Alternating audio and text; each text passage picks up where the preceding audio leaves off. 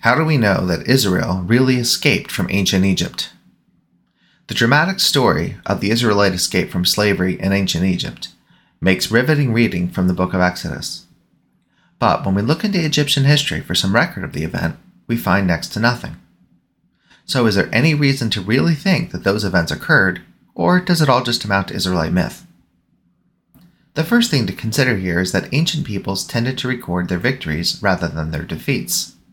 And when they did face defeats, they usually tried to spin them in their own favor, not all that differently from what we do in our own time. The classic example of this sort of political military propaganda is the competing accounts of the Battle of Kadesh, fought in 1274 BC by the Hittites and the Egyptians.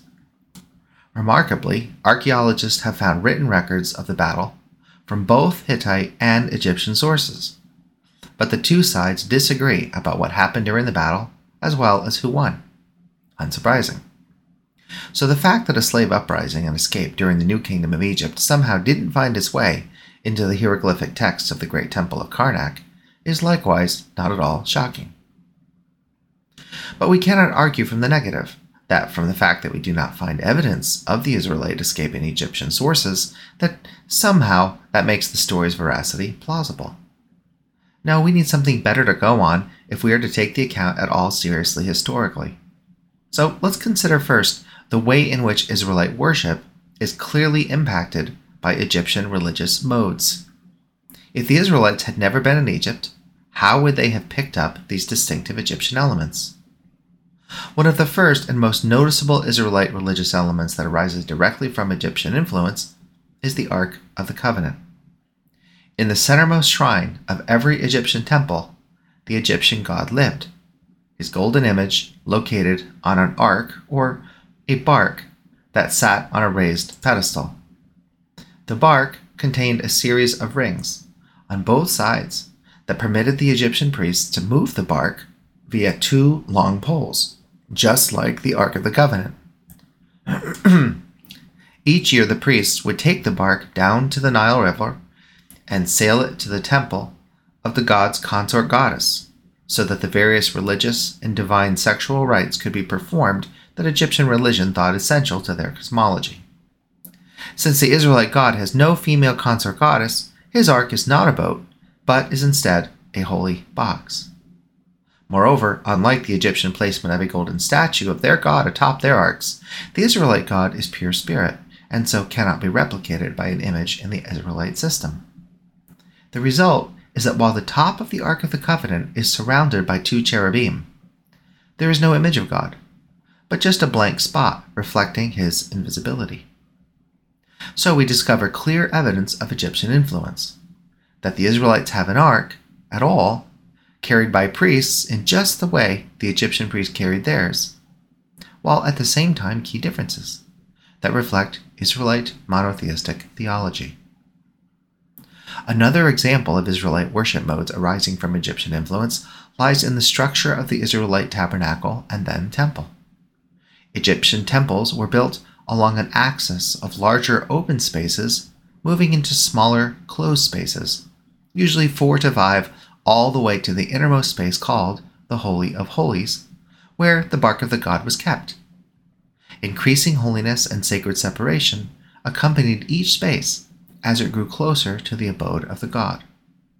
Because Egypt's main god during the time of the Israelite enslavement was Amun, whose name means the hidden one, the Egyptian temples shrouded their gods in secrecy and mystical isolation. Similarly, first the Israelite tabernacle and then the temple were built along an axis of larger and more open, less holy spaces, moving toward closed, smaller, and holier spaces.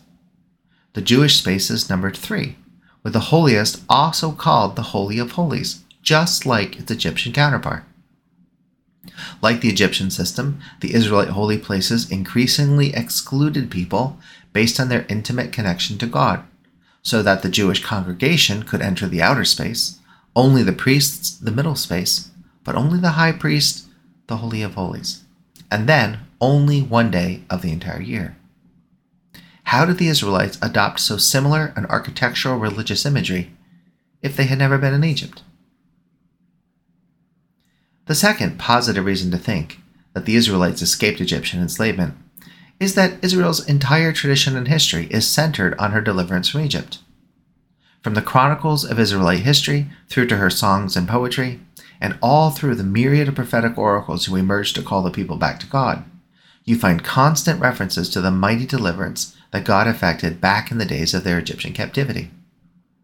Origin myths with historical locations usually find their beginning points in genuine events, just as modern scholars were chagrined to admit when the city of Troy was discovered, just as the Greek myths indicate.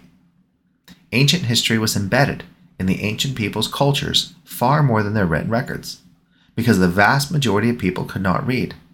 So each generation passed down all that had befallen their people in songs, poetry, dances, art, festivals, and rituals. The primary Israelite festival was the Passover feast, an event commemorating the frenetic escape from Egypt, all the way down to having the participants at the table dressed in traveling clothes and holding walking sticks. This kind of ritualistic festival is classic evidence of how history was transmitted down through cultural traditions of ancient peoples, meaning that the Israelite account of their slavery and escape from Egypt is credible. Since Israel had been in Egypt and did escape, we have to wonder how an unarmed, non-military Israelite slave population could have escaped from ancient Egypt during the powerful New Kingdom late 18th or early 19th dynasties. We have no records of Egyptians ever releasing slaves en masse. It seems obvious that the Egyptians would not have released all these essential workers unless something compelled them. So what was it? And that's our Unsettled Mind question for today from your very own friendly philosopher, Dr. Jeffrey Teal. For lots more, come visit me at questionsfromtheunsettledmind.com or at jeffreyteal.com. That's JEFFREYTIEL.com.